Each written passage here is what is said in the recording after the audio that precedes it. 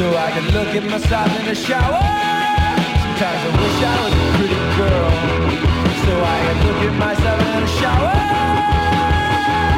I've been on my own all night, I can't tell wrong from right. I better come back, give me fever, cauterize passion in a blood-red kiss.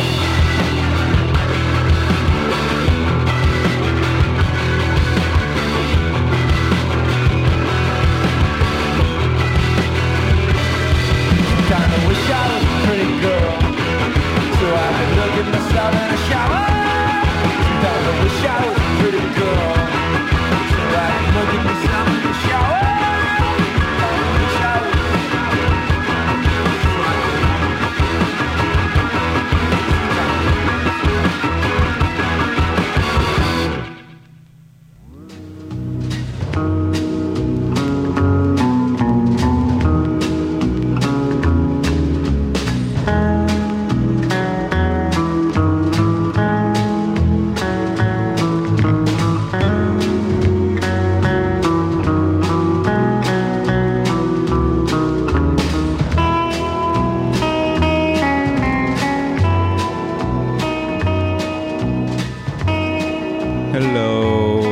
Listening to Sleeping in Stereo on WCBN FM Ann Arbor. My name is Paul Sturr. You just heard The Hunting Accident with Sometimes I Wish I Was a Pretty Girl.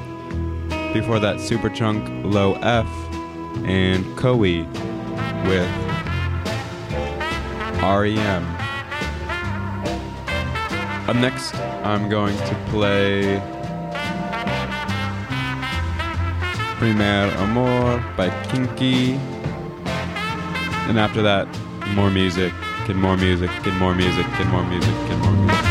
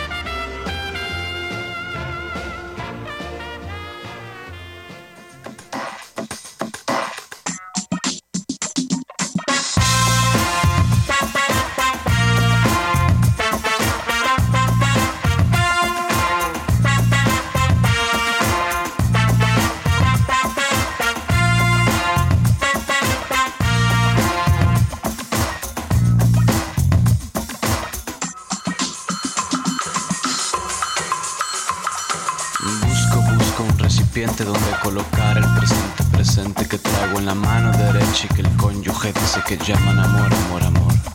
O pasión, confusión o temor, o una copa de vino o un ramo de flor, o una carta que diga cosas de la vida bonita en prosa y acabe diciendo por siempre.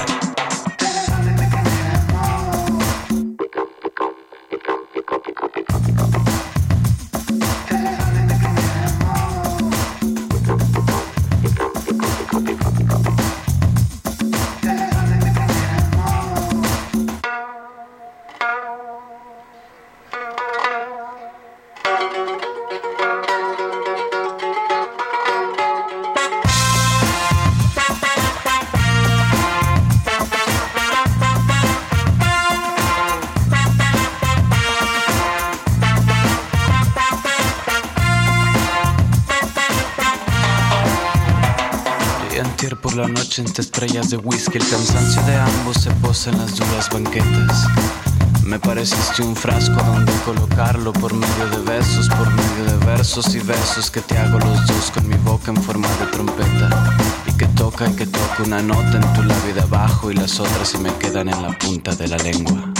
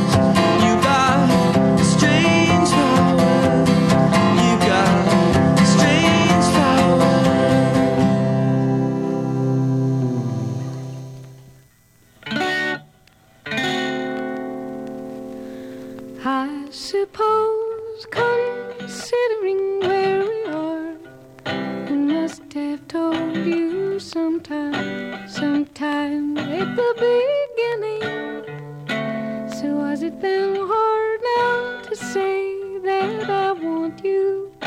Now that I really want you more than when I said it before. I know I must have told you that I wanted you because I wanted you to say you wanted me too. I had to say I wanted you to get this far along with you. Now I mean it more than I did then.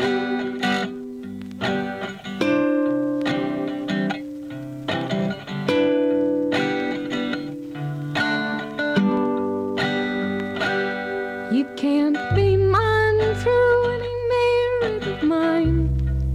No merit comes to my mind that might convince a curious friend to mind my business as they roam and make it their business to come on home, making money and calling me honey, and to mine through piles of mindless lies to my back door, to my surprise, my fine country might sometimes admit you. You might find me not, find me not, or find me wanting merits that you thought would make appearance after a promise.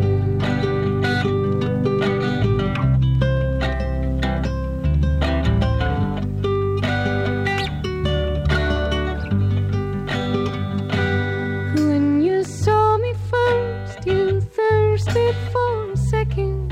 You saw me late at night, and you saw me in the morning light.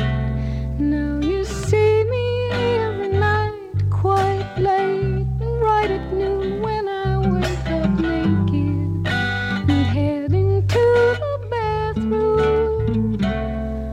And even when it's real good, really goes to show you that feeling good is hard, giving grief is easy. When you saw me leave this morning first, and then I guess the light broke in. I see you tonight, and baby, you're alright.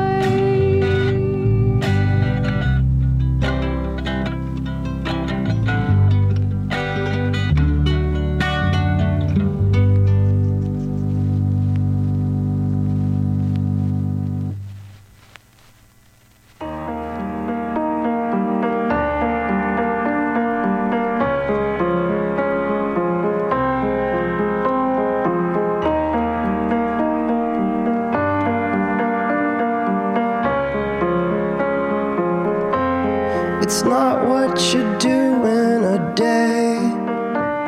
It's not what you wanted to say. It's not the color in your hair. It's not the clothes that you wear. Bear in mind, you're golden, caught up in mine. You've stolen my heart.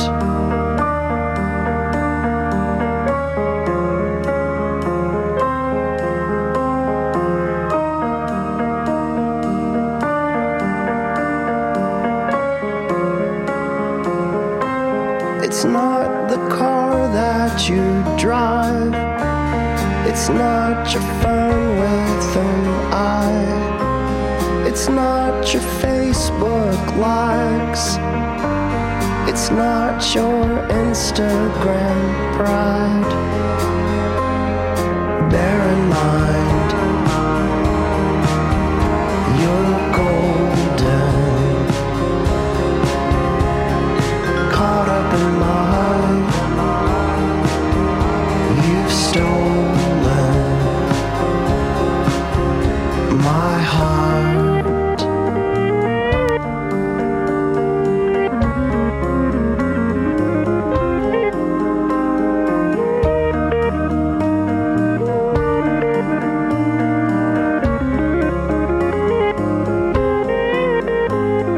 Objectively speaking, I believe you are the moment when order falls to its knees of sheer devotion.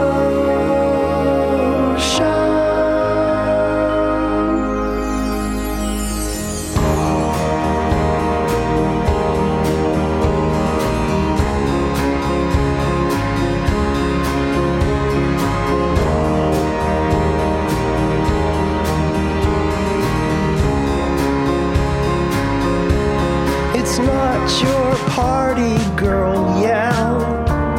It's not the way that you spell. It's not the way that you dance. It's the way that you're holding my hand. Bear in mind, you're golden. Caught up in mine, you've stolen my heart.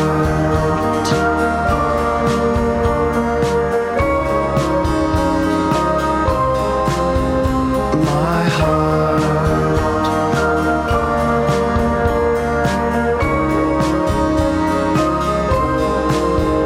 My heart.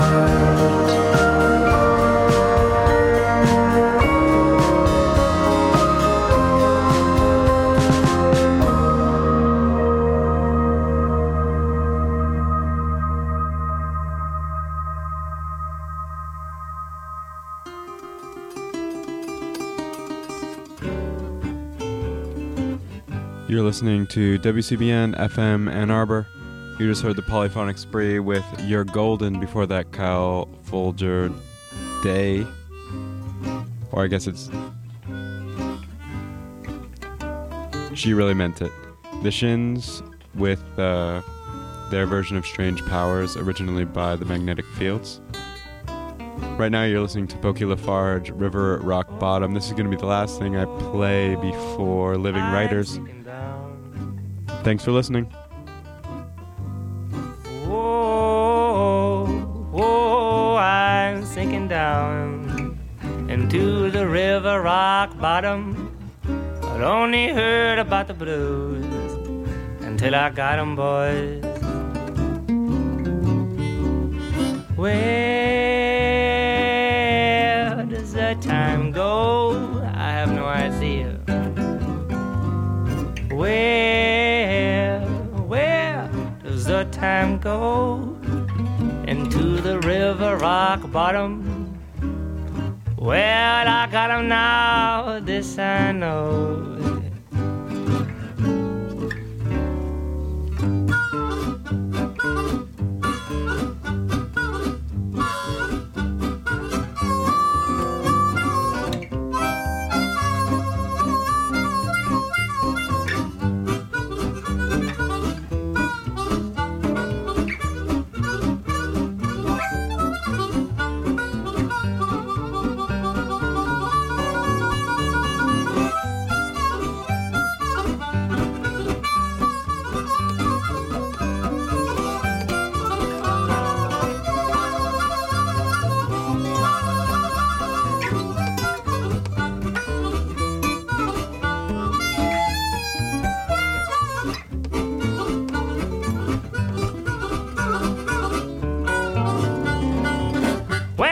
Home, walked up in the door, my baby said, "Ah, Pokey, this ain't the same no more." She said, "Ooh,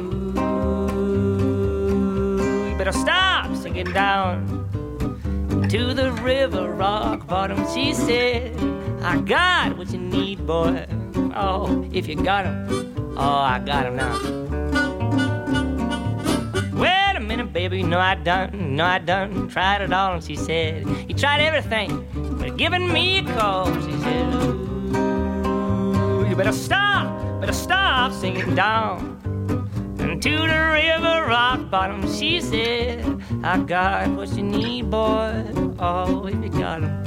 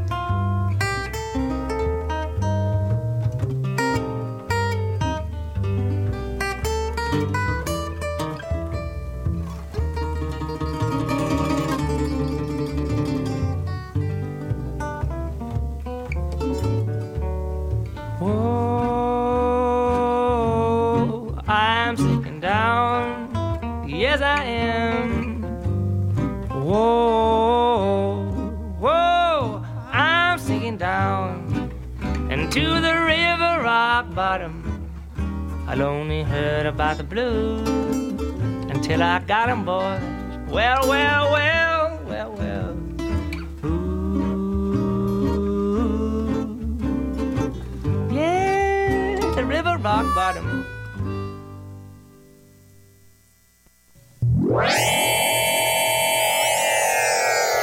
Calling all robots.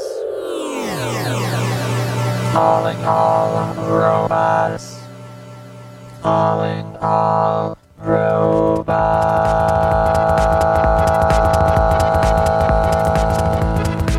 Calling all robots. WCBN FM Ann Arbor, the University of Michigan student-run radio station, is looking for a few good robots, or students, to do the DJ thing, like on the radio, you know? For information on how to get involved with WCBN, email training@wcbn.org.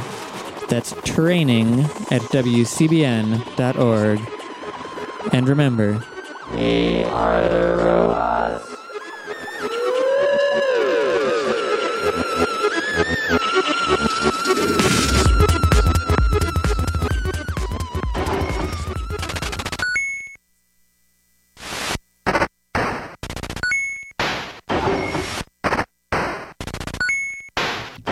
Do you love WCBN?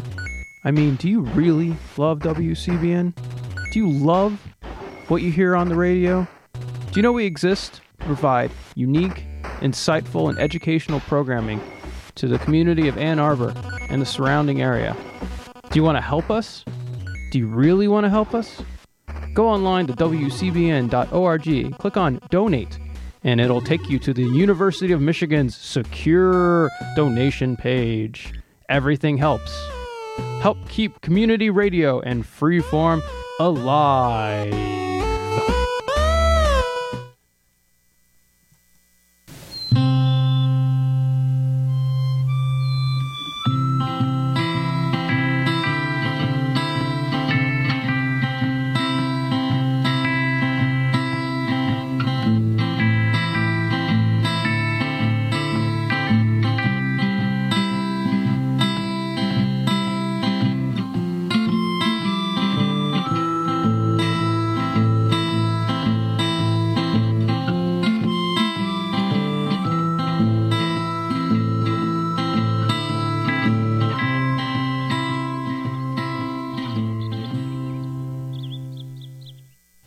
Good afternoon. You've got Living Writers. I'm T. Hetzel, and today I'm so pleased to have Philip and Erin Stead here in the studio with me.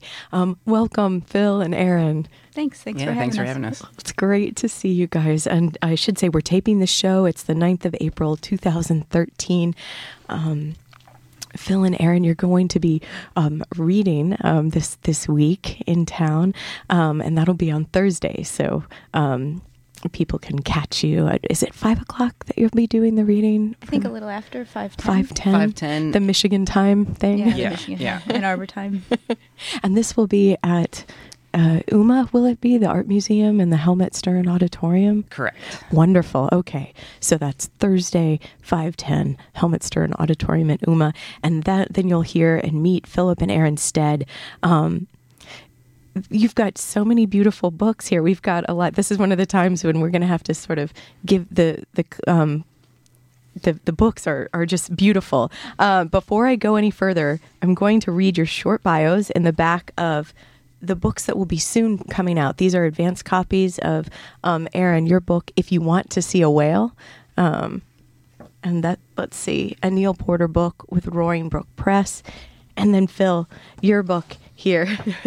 Hello, my name is Ruby. And this is also with a Roaring Brook Press, which I love because it seems like Roaring Book as well. It's so great. It's a really difficult thing to say fast. Yeah. Well, roaring is a tough word. Roaring Book. Roaring Book. That happens a lot. Is that how I first said it too? No. These guys were kind of smirking over. No, I'm just kidding. They were. Okay, but for the first, let's Erin's bio first. If you want to see a whale, this book will be coming out later this spring, right? Yeah, May 7th, pretty soon. Oh, geez. Okay. Mm-hmm. All right. Erin E. Stead first met Julie Fogliano, who actually writes the text for If You Want to See a Whale, while working together in a New York City bookstore. Today, she lives in a 100-year-old barn in Ann Arbor, Michigan, with her husband, Philip, who is an author and illustrator, and with whom she created A Sick Day for Amos McGee, winner of the 2011 Caldecott Medal, as well as Bear Has a Story to Tell. She also illustrated Julie Fogliano's And Then It's Spring. Erin created the illustrations for this book using woodblock printing techniques and pencil. And hopefully we'll hear a little more about that later. And now for Phil's bio, from the back of Hello, My Name is Ruby. Will this also be out in May, Phil? This will be out in September, actually. Oh, in September. 10th or 11th? Something like that. So put that on your calendars, folks, because that's a little bit far out, but it will be worth the wait. Philip C. Stead is the author of the 2011 Caldecott Medal book, A Sick Day for Amos McGee. So now I'm saying these names again, but that way you can be sure to catch them. His most recent book, A Home for Bird, received 4-starred reviews and was called A Deeply Satisfying Story by Kirkus Reviews. Philip lives with his wife, illustrator Erin E. Stead, in Ann Arbor, Michigan, in a 100-year-old barn, as we know now. Well, welcome again, you guys. Thank you. So there's a bit of, maybe we'll say a bit about the music that we'll hear today on the program, Phil, because you're responsible for that. Not only did you choose it, you actually created it. Yeah, sure. Actually, I'm really living my dream right now. I think the sort of alternate path for my life, I always wanted to be a WCBN freeform radio DJ. And this is my first time in the studio, and we're playing music that I made for the show. So I pretty much could walk out this door and get hit by a bus, and everything would be cool. Except for Erin, who left to pick up the pieces. You know, but I would know. It would be a celebratory moment, I think, for all of us. And then, I mean, not the bus driver, Phil. Not the bus well, yeah, but I'd be all the more likely to have my picture, I think, memorialized in the WCBN studio forever. There's no need. I'll snap a pic. We'll put it up, Phil. Yeah. So, anyway, the music. Music is really more of a hobby for me. I came from a musical family. And I think much to the chagrin of my parents, never really learned how to play any instruments properly. But I can play a lot of instruments with sort of like a middling level of competence. Is that panache? Maybe, is that another word for it? Like sort of. Yeah, perhaps. So, you know, a new thing that's sort of been happening in the last few years is that bookmakers are starting to make book trailers for their books, similar to movie trailers. And I really wanted to make book trailers for our books, primarily as an excuse to write my own music for the books. But also because we are control freaks about our books. We tend to do all the designing and everything else. And so I think we make our publisher a little disappointed, but also we make everything ourselves. So Phil started making the trailers himself and putting them all together. Yeah, and in watching other people's trailers,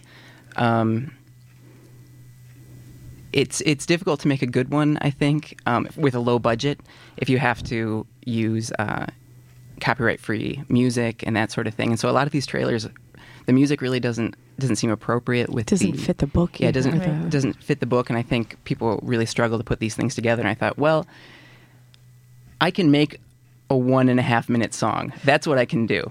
Any longer than that, and I kind of lose my way. But for 1.5 minutes, I can really, I think, put something together. And that involves some pretty strange things, like with my accordion. I do not know how to play the accordion, but I spend all day kind of working out a 6 or 7 note melody, and then I put little Post-it notes on all the little keys, and then spend the rest of the day trying to play that melody, with the help of the Post-it notes until it's down. And then in the end, it really doesn't sound too bad. And I think most people would think that I know what I'm doing.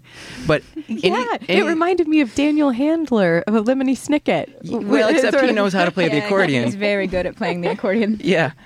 He's got real talent. I just have perseverance and education. Yeah, I have like that Midwestern blue collar perseverance. Like I will learn how to play this accordion by the end of the day.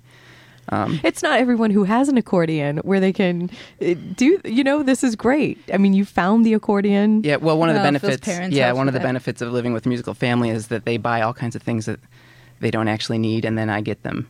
eventually. So, I mean, I've got everything. At one point or another, I've had everything from mandolins to guitars. And I don't really know how to play any of them. And are they also in Ann Arbor then? They're in the Detroit area, not in Ann Arbor, but yeah. Because it's interesting because you said that it's been a lifelong dream. And I know you were using some amount of hyperbole there to sort of underscore the excitement of the moment. But are you from Ann Arbor, or what's your Phil went to the university. Yeah, I went to the university. I graduated from the art school back in 2002, maybe? I don't remember. Something like that. Aaron and I are both from Metro Detroit, though. We went to high school together in Dearborn. So we do have Michigan roots that go pretty far back. And then from the short bios, there was some time in New York City, and then you returned. We did. It was on accident, but we stayed also on accident. We were living in New York City, and we both got book deals, and we decided, partially because when you get a book deal, you don't, much to contrary belief, you do not make a lot of money, especially in picture books. And so since we both got deals at the same time, we had to figure out what we were going to do making so much less money for the year. So we decided to move to the mountains outside of New York City, and it was a disaster. Oh, no. But there might be another picture book from it, right? Actually, is there the mountain where is... Well, some of the story is similar to A Home for Birds. Yeah, in many ways, my book, A Home for Birds, sort of came out of that experience of trying to find a home outside of New York and having everything be such a unmitigated disaster. Yeah, it was a disaster. So what ended up happening is that when we finally... None of this pain is in A Home for Birds. It's a very delightful, lighthearted story about friendship. Well, there are some sad moments, though. There are. Every picture book has a conflict. And you need that, don't you? Yeah. Why? I think that people think that kids don't need or to be... experiencing that sort of emotional highs and lows within a picture book. And I often think that those adults haven't spent any time with children because if you watch a kid throughout the course of a day, they are on top of the world and crying sometimes within 30 seconds of one another. Full spectrum of emotions, really. Yeah, and it's difficult, and they feel a lot of different things, and in a lot of ways it's harder than being an adult, and I think we forget that because their life is simpler. But we talk about it too. Their life is often like being a foreigner. They're told what to do all day long. They're not really in control of anything most of the time. They don't always understand what's happening. They don't always understand why we have to do any of this stuff. And so I think as picture book makers, we try not to forget that, or we don't forget it. Yeah, I think we just try to respect the audience. I think that they already, by the age of 3 or 2, are already sort of developing a sense of tragedy in their life. Yeah. And a sense of how to overcome that tragedy on a small scale, but still, even knowing at that loss young age. And yes. I think and I'm not sure, Aaron, which dark moment you mean. I would think it was almost in when the bird isn't responding to the frog, and so feels Vernon. Vernon's the name of the main character, who's a frog, right? Or is he a toad? He's a frog. Is he a toad? I consider him a toad, although it's never really said. Yeah. But he is brownish, isn't he? So I should have known more toad than frog here in the beautiful colors. But it's like, and maybe he doesn't seem to feel like he can help Bird, and so that... I think there's a frustration that Vernon is feeling throughout the story, wanting to help his silent partner. For those of you out there in the listening audience that aren't familiar with this book, Vernon is a toad who's just a real mensch. I mean, he wants to do right by his friends, and he is a collector of interesting things and a forager. And while he's foraging one day in the woods, he happens to come across this little blue wooden cuckoo bird. We should interject here that Vernon, while being one heck of a guy, is It's a little thick. yeah, he's very sincere. He would do anything for you, but he's not very bright. Right, and to me, I hate saying out loud. I think the only reason why Aaron is mentioning that is because the bird has sort of a button. It looks like maybe a button eye or something. You can tell that maybe bird is still, like it may be a woodblock bird. Yeah, bird is inanimate. What we learn actually on the copyright page before the story has begun is that this sort of ramshackle moving truck has been bouncing down the road, and Bird has accidentally flown out the back of a cuckoo clock, which is how Vernon comes to find him. Vernon does not realize that Bird is inanimate, and so he becomes worried that Bird's lack of responsiveness is due to a sadness or a need, and thus begins the journey in the story. The journey is to find Bird's home. So he needs a home. Mm-hmm. Yeah. And is this part of when you were talking about the design earlier and the idea of controlling how the picture book will look? So is this something that is normal? Because you said on the copyright page, there's part of the story, the narrative information that you need is actually here, rather than, because if we flip through it, everyone out there, then it seems like the story begins on this. But that's interesting. Yeah, well, I loved that. That ends up being. I think in an ideal world, I probably wouldn't have wanted to use the copyright page, but most it ended up books, working out. Yeah, most picture books are 32 pages, and so within that construction, you have to figure out how to make it, and that's a huge challenge. Yeah, I think it's sort of a lesser known concept in the making of picture books is that unlike other forms of literature, it's really a three-dimensional object that has to be considered. Cover to cover. And 32 pages with traditional end papers is the most common format. There are other formats, but 32 pages is the one you see the most, and the one I think that most readily, it just feels right in your hands. Yeah. It feels like the right length for the story. Parents are usually happier about it. Kids can sit through most of the time. Yeah, we've really discovered something right about 32 pages. Yeah. So sometimes because of that, though, you have to make difficult choices with your story, such as using the copyright page to impart some sort of story element. Let's take a short break and we'll come back and pick up on this, if you guys don't mind. Today in the studio, Philip and Aaron Stead are here. When we come back, we'll talk about some of the many beautiful books that we have on the table here with us. You're listening to Living Writers. I'm T. Hetzel. Thanks to Tex behind the glass in the engineering booth. We'll be right back.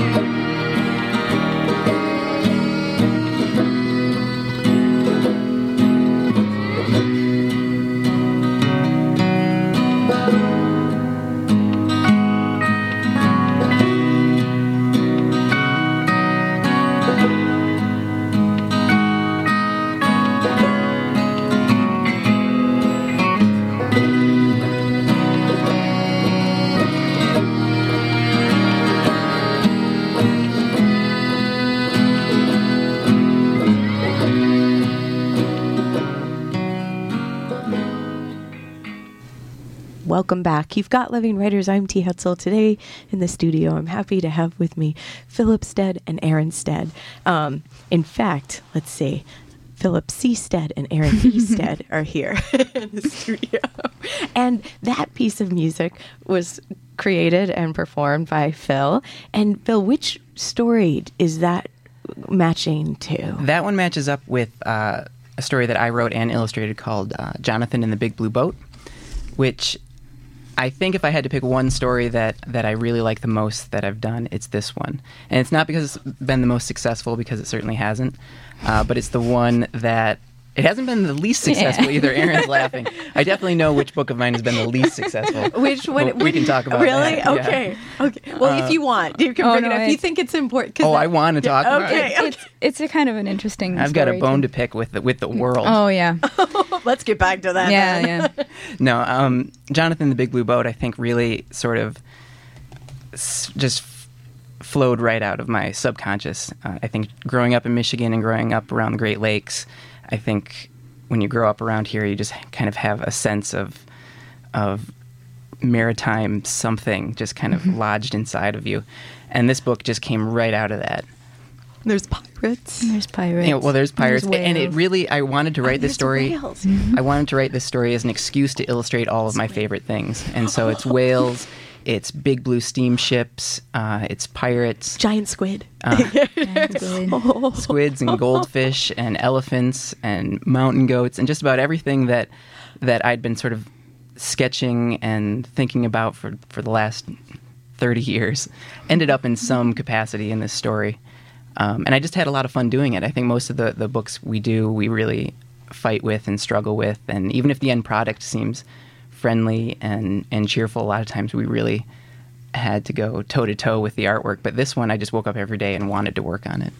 And did you have the story that you sketched out first, Phil, for this book? Or did you have some of the images, the pictures first? This one was interesting because what actually happened is that we've done all of our books with the same editor at the same publishing house. So Neil Porter is our editor. He works for Roaring Brook Press, which is a small press in New York that's now owned by Macmillan, which most people have heard of. But we do most of our business with him just at his apartment, sitting around his coffee table. And which is great. Yeah, it's not the way most people work. Yeah. So things are not decided by committee or anything like that. But pretty early on in our career, we were sitting around his apartment, and I had some images from my portfolio out. And one of them was just this drawing I had done, this collage I had done of a big blue boat. I had not done it for any real specific purpose. It was just something I had made. And it does look like a collage. I see what you mean. Just for our listeners, the boat seems to be almost made up like it could be a quilt, even though there's things that you can see, like there's the portals and the flag and the steam columns that you'd expect on a ship. There's also sort of not paisley, but some sort of swirls and dots and some writing, like a torn piece of paper that's part of the hull. Or yeah, there's letters in there and Phil's stamp collection. Yeah. Postcards. Yeah, the art is all, it's collage art, and it's all old and found material. Sometimes changed or altered in some way, painted over, drawn over with crayon. But anyhow, we're sitting at Neil's house, and he pointed to the big blue boat, and he said, I'd like to see a story about that. And I can't even remember what I was trying to sell him at that moment, but it was something else. But he wanted a story about the big blue boat, and I said, okay. And within a few weeks, I had a draft of this story. Yeah. Can you walk us through a little bit of the process of, because you said, Erin, it's not all like that around a coffee table and. Well, you mentioned your first break too. It seemed like, or was that the first break in New York City? We have a very unique relationship with our editor compared to the way other people work within the publishing world. We've only worked with Neil. He basically found us, me especially, and in my case, he wrote me up a book deal by taking me out to dinner and saying, "I want you to make a picture book," and he had seen. Only one drawing that I had made. And how did he see that, Erin? What was the... That was Phil's fault. That was my fault. What happened was I left college. I was in art school on the East Coast, and I left sort of broken. I lost all my confidence. I didn't know what I was making, and decided that I wasn't going to ever draw again. And I stopped drawing for about... 3 years? Was it 3 years? About 3 years. And through the arc of that, sort of figured out that I needed to draw. And it didn't matter if I wasn't going to show it to anybody, but it was an outlet for me that I had denied myself, and I needed to. I say that I was boring to myself. Like I just wasn't. I wasn't interested in my own brain anymore. So I started drawing a little with some help. And I would draw these little tiny drawings on the kitchen table in our apartment in Brooklyn. But at the time I was working for a publisher. And that was my full-time job. A different publisher, not the one that we were later published by. So then what happened? You... Well, it gets a little complicated, but I was working on my first book with Neil, which is Cream Tuna Fish and Peas on Toast. We'll talk about that in a second. That's my least accomplished book. And I still kind of love it. And interestingly enough, it's the story that I think when I read it to children, they like it the most. That's the winner. But yeah. parents vehemently dislike this book. But who's your audience? The kids. But how do you get the books in their past the hands? parents? Right. Yeah, It's that's like, the biggest problem. If I could just, if kids could just take their parents' money and make their own choices, then Listen up, kid. I'd be a rich man. So I was working on Cream Tuna Fish and Peas on Toast with Neil, and through a friend, Neil had heard that my wife, Erin, was also an artist. And so Neil emailed me and said, is this true? Is Erin an artist as well? And I said, yes, but she's very shy and she's not going to want to show you anything. But, she just finished this drawing. It's sitting on the kitchen table, and I scanned it into the computer and sent it over to him. And that was the drawing. It had nothing to do with the story. It wasn't tied to... It wasn't finished either, by the way. It really wasn't even finished. But it was a drawing of an elephant and an old man. Yeah. Which, A Sick Day for Amos McGee, there are other animals as well, but I think most people would recognize it because of the elephant and the old man on the cover. So Neil and I sort of developed this strategy to convince Erin to do a book. This whole time I was at work. I had no idea this was going on. Yeah, and so I knew I had to write a story quickly, so I wrote a very quick draft of what became A Sick Day for Amos McGee. The arc of the story was pretty much the same as what you see today in the book, although the writing itself was not very good yet. It was really just the bones of the story. And what I was trying to do was write a story that I knew would play to Erin's strengths. So instead of... I really thought about the images first instead of the story. So I had this image in my head of an old man playing chess with an elephant. That was the first image I had in mind because I just knew Erin would be great at making that picture. And then I built the story around that. So what kind of story would exist? In what kind of story could this image exist? And that's how A Sick Day for Amos McGee was born. Mm-hmm. And we mentioned that was a rough outline of the text, and then Erin started drawing these images. How do you know that the words are right in the picture book? I think most of our job is based on gut feeling. I mean, we have Neil is a very good line editor, which a lot of editors don't even do anymore. And so there's a lot of discussion about specific words within a sentence. But, I mean, you're the... Yeah, writing for me is kind of... I think it's a little bit unique compared to most writers in that I'm an artist first. I went to art school. I didn't study literature. I took classes in Angel Hall here, but and plenty. You took a lot, but it wasn't my focus. Yeah. And so I've always been a little bit distrustful of language. So whenever possible, I'm actually trying to get as much language deleted, and I'm usually sort of being pulled by my editor to sort of or me. Put more into the story. And I'm told now that that's sort of the opposite of how he would normally have to work, that most authors... too much text. Yeah, too much text, and they're pulling back.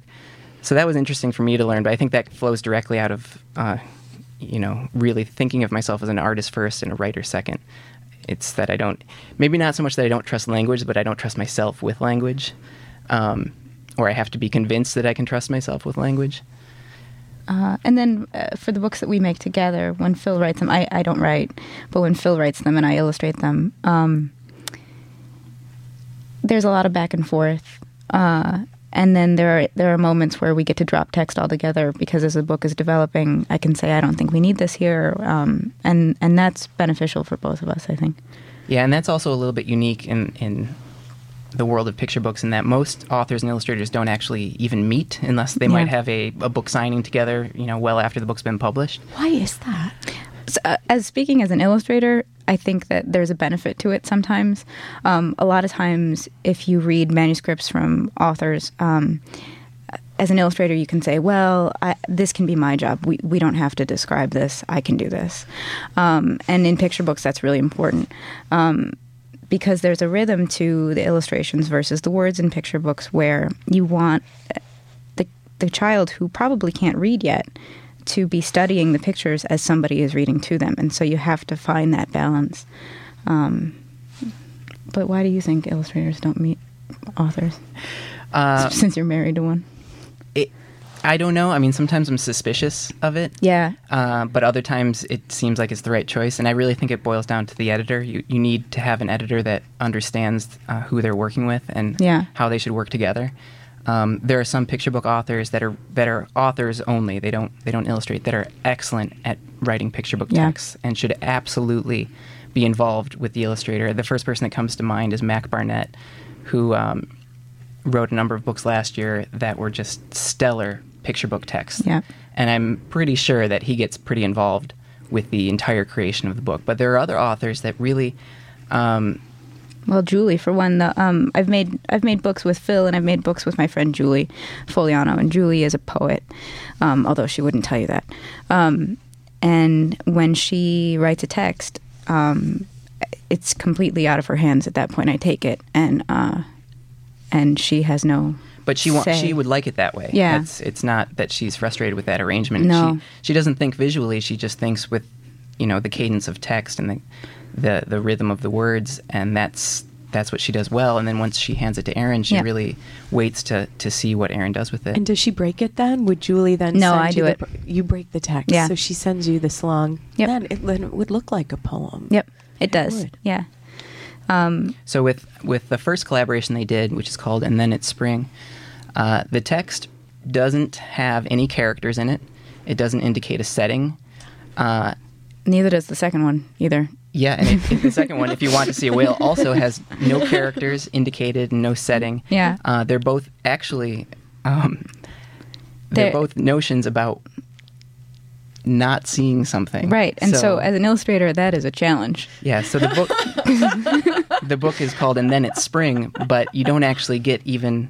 You don't get to spring until page 32. Yeah. Same with the whale. With the whale as well. It's about not seeing the whale. So that's tension. So that's what you're talking about with the picture books for the audience, the children's audience. There's layers of complication and error.